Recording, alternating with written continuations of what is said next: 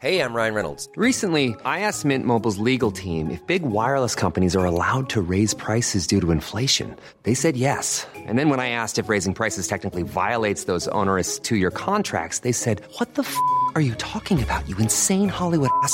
So to recap, we're cutting the price of Mint Unlimited from $30 a month to just $15 a month. Give it a try at mintmobile.com/switch. $45 up front for 3 months plus taxes and fees. Promo rate for new customers for limited time. Unlimited more than 40 gigabytes per month. Slows full terms at mintmobile.com. Welcome to the new season of Destination Disaster. I am your host, Devin Carney.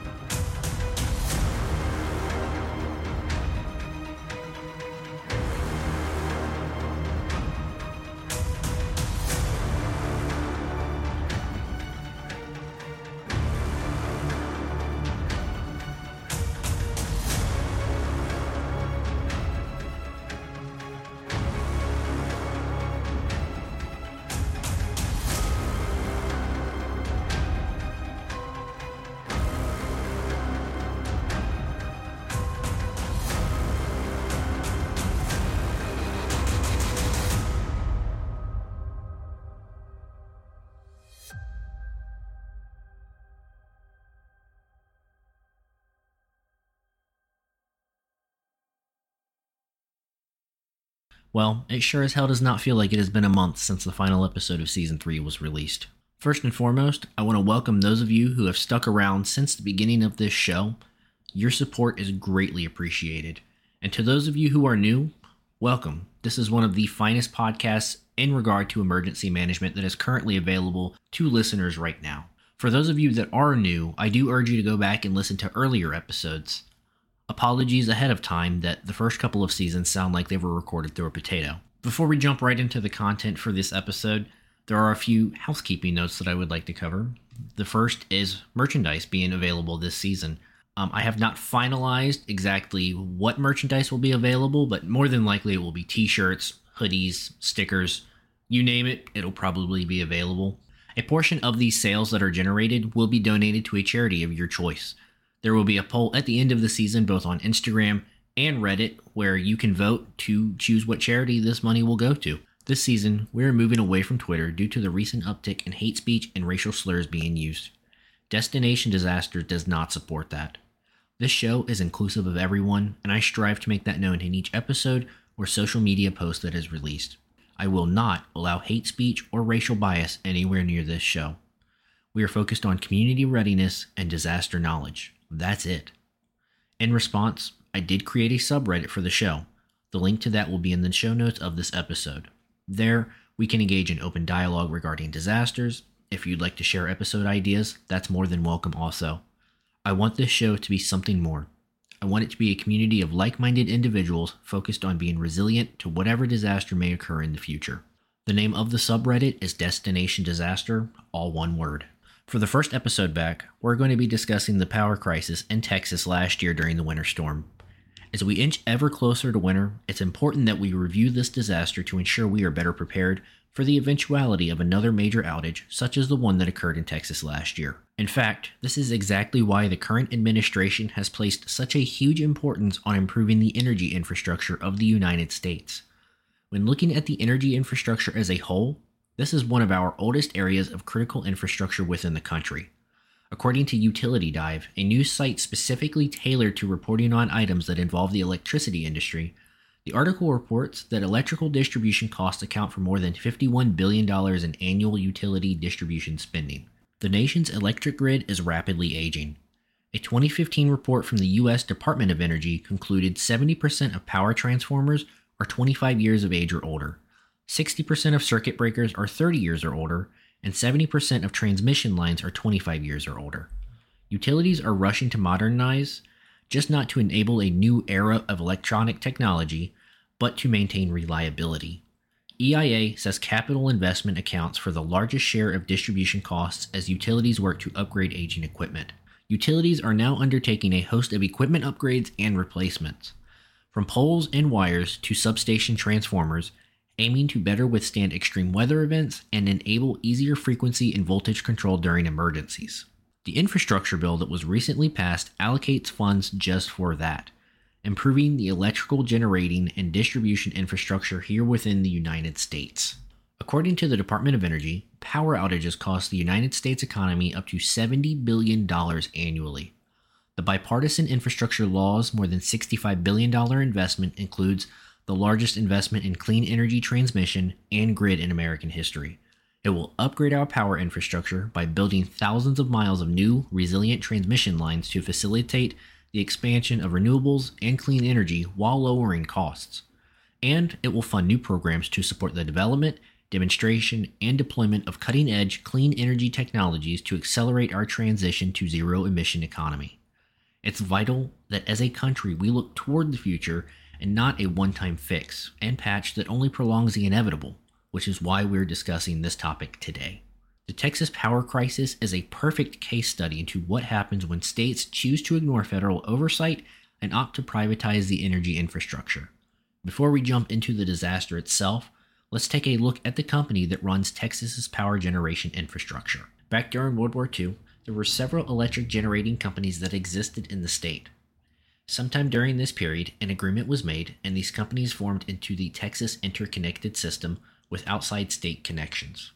However, as the 1970s approached, this would change. The Electric Reliability Council of Texas was formed as a 501c4 nonprofit corporation to comply with the North American Electric Reliability Council's regulations. This apparently did not sit well with ERCOT leadership, and the decision was made to deregulate the Texas energy market, which would occur in two phases. The first phase would include the wholesale generation market in 1995 and the rest of the energy sectors in 1999. Since deregulation, retail providers and power generators were unregulated, although regulations on transmitters continued to control the placement of electrical lines. The legislation abolished the former system in which power was both generated and consumed locally. Instead, under the deregulated regime, retailers could contract with providers across the state, creating a complex market. The 1999 deregulation also dropped limits on rate increases. Prior to deregulation, residential electricity rates were significantly below the national average. After deregulation, residential electricity rates increased, rising 64% between 1999 and 2007. Texas is the only state in the country to have intrastate power grid infrastructure, meaning there is no outside connection. Sounds like a great idea, right? Well, whoever chose to take this fever dream and make it a reality has now placed incredible risk among the citizens of Texas. If the Texas grid fails completely, Texans are in the dark, and there are no outside connections set up in a contingency should a major failure occur due to, a major winter storm. The event that occurred last year is not the first time that Texas has experienced massive blackouts. Such events were recorded in 2011 during the Groundhog Day blizzard, where 75% of the state experienced rolling blackouts. Rolling blackouts were instituted across the state as high demand for electricity left the power grid overloaded and unable to handle the demand. Governor Rick Perry asked citizens to conserve as much electricity as they can to help ease the overloaded power grids. ERCOT, the governing body responsible for most of the electricity distribution in Texas, reported that more than 75% of the state, or 3.2 million people, were affected by rolling blackouts on February 2nd. At one point, demand for energy was so great that utility companies began to purchase electricity off the national grids to meet the demand. Post-analysis indicated that the cold temperatures had caused over 150 generators to encounter difficulties. Loss of supply, instrumentation failures, and gas wellhead freezing were some of the source causes. Following the failure of ERCOT to adequately supply power during this event, it was found that the council failed to adopt standard winterization procedures, leading to the rolling blackouts and subsequent purchase of power from the national electricity grid. In 2019, a reliability assessment was completed to initially review the summer peak power generation capabilities. Named the Summer Reliability Assessment, it was conducted by the North American Electric Reliability Corporation and found that ERCOT was the only energy generation entity in the United States that did not have sufficient generation capabilities during peak summer hours and lacked sufficient reserve capacity to meet peak load. As winter approached in 2019 and even in 2021, ERCOT chose not to winterize their infrastructure once again. Now, as we move into the disaster that we're going to discuss today, Keep in mind that ERCOT is a nonprofit. I want you to take special care in listening to how much the price of electricity was increased by while Texans were suffering in the cold, many unable to even adequately heat their homes. What did ERCOT do? Well, you'd probably hope that I say ERCOT lowered their cost of electricity. That's not the case at all. They screwed every Texan out there from having a warm home during this major winter storm. We're going to take a quick break right here. Hopefully an ad kicks in here. If not, there may be about 30 seconds of just dead air. Please feel free to leave me a comment once I release this episode, and I'll go in and fix it. We'll be right back.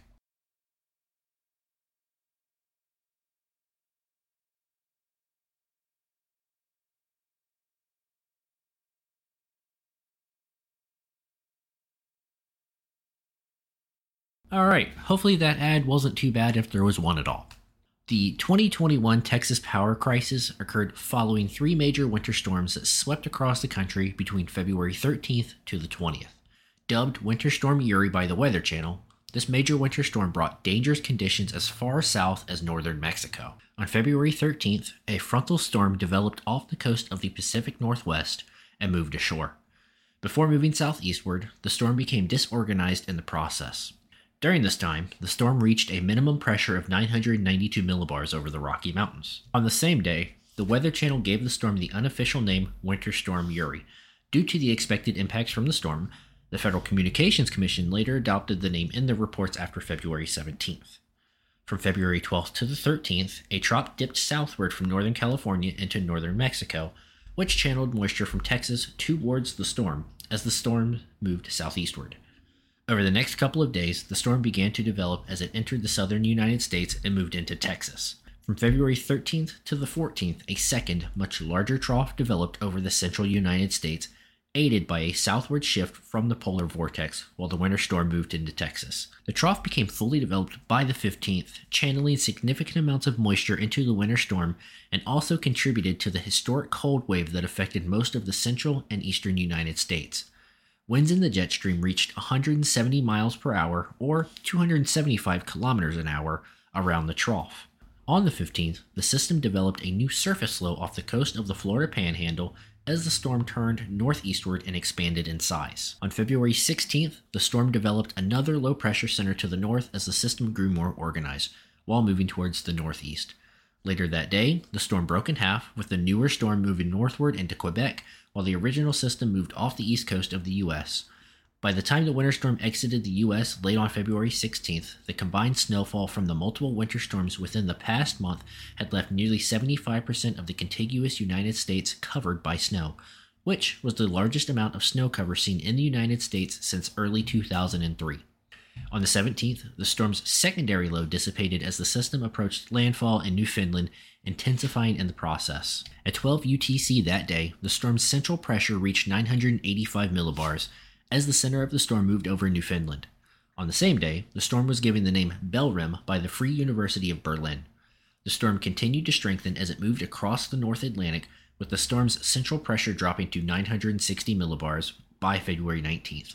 On the 20th, the storm developed a second low-pressure area and gradually began to weaken as it moved northwestward towards Iceland. Afterward, the storm turned westward and moved across southern Greenland on February 22nd, weakening even further as it did so. The storm then stalled out south of Greenland while continuing to weaken before it dissipated on the 24th. Back in Texas, the worst-case scenario was occurring due to ERCOT choosing not to winterize their infrastructure. Instead, they chose to increase their prices, capitalizing on the deregulated market instead of helping those affected during this disaster. During the crisis, some energy firms made billions in profits, while others went bankrupt due to some firms being able to pass extremely high wholesale prices. For example, $9,000 per megawatt hour, when that is typically $50 per megawatt hour on to customers, while others could not, as well as this price being held at the $9,000 cap by ERCOT for allegedly 2 days longer than necessary, creating $16 billion in unnecessary charges. Prior to the storm impacting Texas, the Department of Transportation pre-treated roadways due to icing being a major concern for motorists. As the track of the storm became more apparent, the National Weather Service declared a winter storm warning for all 254 counties in Texas, the first time that has ever been done in the state's history. Conditions quickly deteriorated as the storm struck, bringing with it record snowfalls and temperatures never before seen throughout Texas. Temperatures in Houston reached a record low of 13 degrees, San Antonio 5 degrees, and Dallas -2 degrees Fahrenheit. Rolling blackouts, longer duration outages, and ice accretion caused by the precipitation and unusually cold temperatures for the region also caused widespread disruptions to the water distribution systems across the southern plains. Waterline breaks occurred in many areas, and power disruptions impacted water treatment plants and parts of the region that forced several cities, including Houston, San Antonio, Fort Worth, Abilene, Austin, Killeen, and Arlington, Texas, and Shreveport, Louisiana, to enact residential boil water orders. By February 18th, more than 13 million people in Texas lived in areas covered by boil water advisories. In cases where residents had no energy sources to heat water, purchasing bottled water was advised. In Houston, this led to shortages of bottled water in grocery stores. In addition, pipe bursts caused significant damage to numerous residences in the Dallas area and other areas of North Texas. This is what I mean when I say that all of us must be prepared for any risk that exists. ERCOT knew of their infrastructure's limitations well in advance of this storm and chose not to take effective action to protect the grid.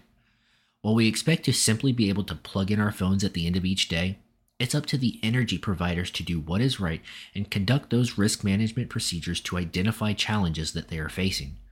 Due to winterizing not having taken place, it was only a matter of time until a catastrophic failure was to happen. The winter storm caused a record low temperature at Dallas-Fort Worth International Airport of -2 degrees Fahrenheit or -19 degrees Celsius on February 16th, the coldest in North Texas in 72 years.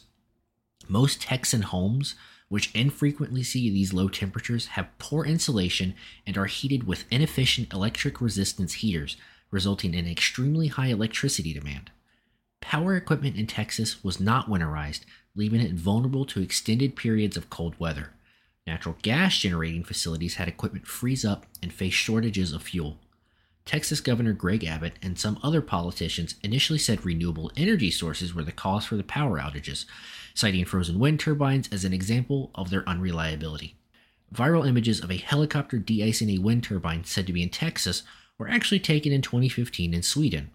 However, wind energy accounts for only 23% of Texas's power output. Moreover, equipment from other energy sources, such as natural gas power generating facilities, either froze up or had mechanical failures which were also responsible. Governor Abbott later acknowledged that coal, natural gas, and nuclear plants had also played a role. During this disaster, 5 times more natural gas had been lost than wind power. When power was cut, it disabled some compressors that pushed gas through pipelines, knocking out further gas plants due to the lack of supply. ERCOT was aware on February 13th that blackouts would be likely and that the grid would have to shut off more than 10% of its demand.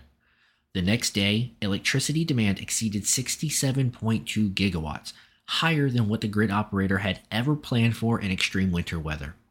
Overnight, ERCOT ordered utilities to drop several thousand megawatts of load, but the grid frequency continued to drop as demand exceeded supply. The grid came within minutes of overloading and shutting down completely, which would have required a slow and costly black start. Now here comes the fun part. If you've ever seen Blissful Ignorance, this is exactly what resembles the Abbott administration prior to this disaster. In November of 2020, Governor Greg Abbott's appointees to the Public Utilities Commission, the oversight committee responsible for public utilities throughout Texas, decided to end the contract with the Texas Reliability Entity, which further reduced oversight on the power grid. In July of 2020, the Public Utilities Commission had also abandoned the Oversight and Enforcement Division. This storm was one of the worst to impact Texas and led to an estimated 426 to 978 fatalities in this state alone. Both food and water shortages were recorded as grocery stores were unable to operate due to water and power outages, and delivery trucks found it far too dangerous to operate on icy roads. Now, this is just me, and in the past year and a half of recording this show, I don't think I've seen something this incompetent as this administration here and dealing with the electricity grid of Texas. Water service was disrupted for more than 12 million people due to the pipes freezing and bursting. More than 200,000 people in Texas live in areas where water systems were completely non-operational. On February 17th, residents of Austin were asked not to drip their faucets despite the risk of pipes freezing, as the demand for water in the city was more than 2.5 times the amount supplied on the previous day. The city had lost more than 325 million U.S. gallons of water due to burst pipes by February 18th. According to the Austin Water Director, Greg Meszaros, nearly 12 million people were advised to boil their tap water before consumption due to low water pressure throughout the pipe network. People were seen collecting water from the San Antonio Riverwalk with trash cans.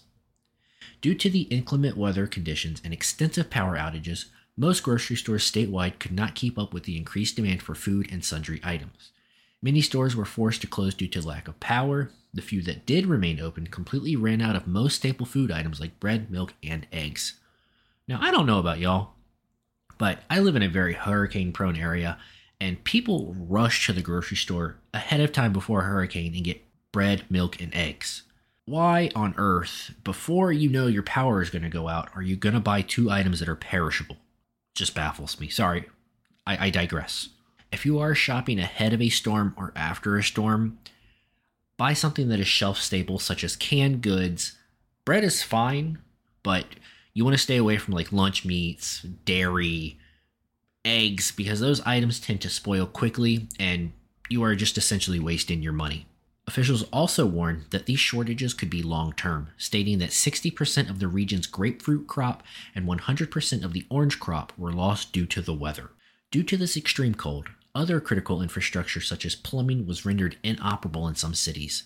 Places such as San Antonio experienced fire hydrant failures, forcing the city fire department to carry water to emergencies via water tenders.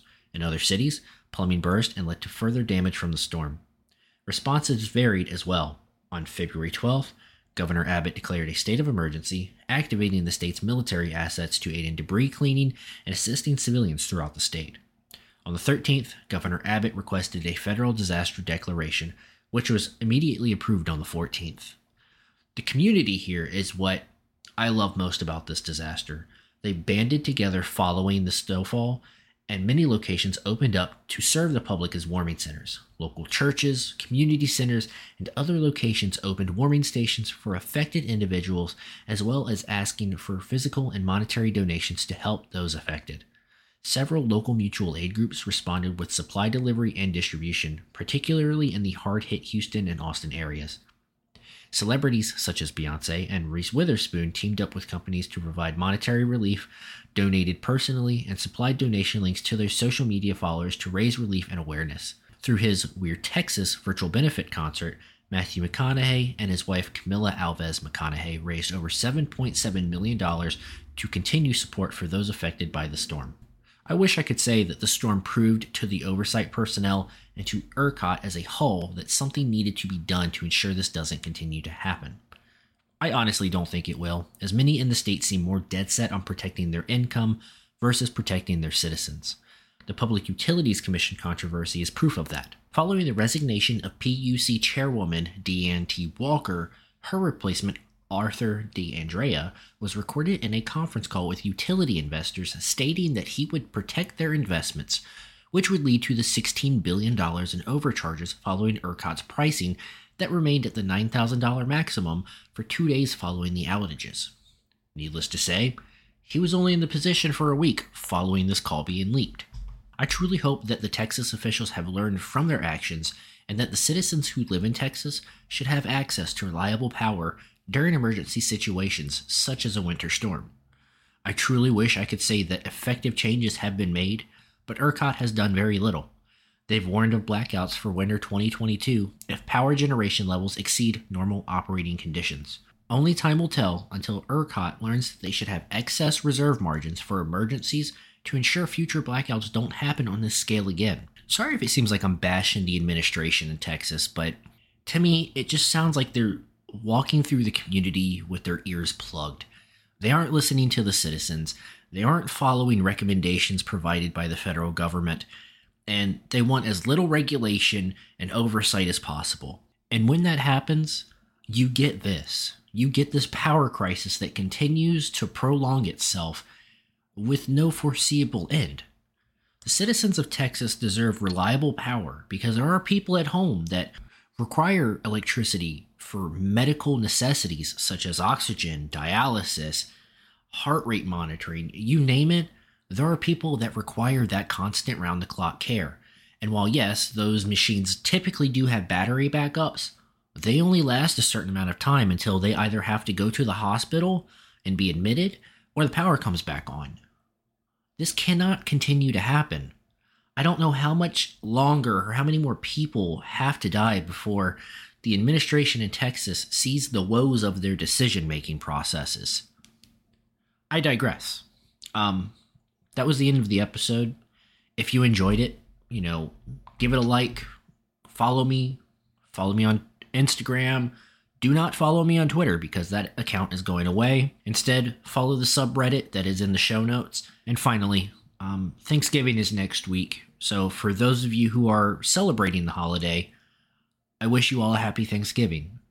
Take time and relish in the fact that we are finally able to begin gathering once again with, close friends and family that 2.5 years ago we weren't able to spend time with. The next episode of Destination Disaster will be available on November 27th.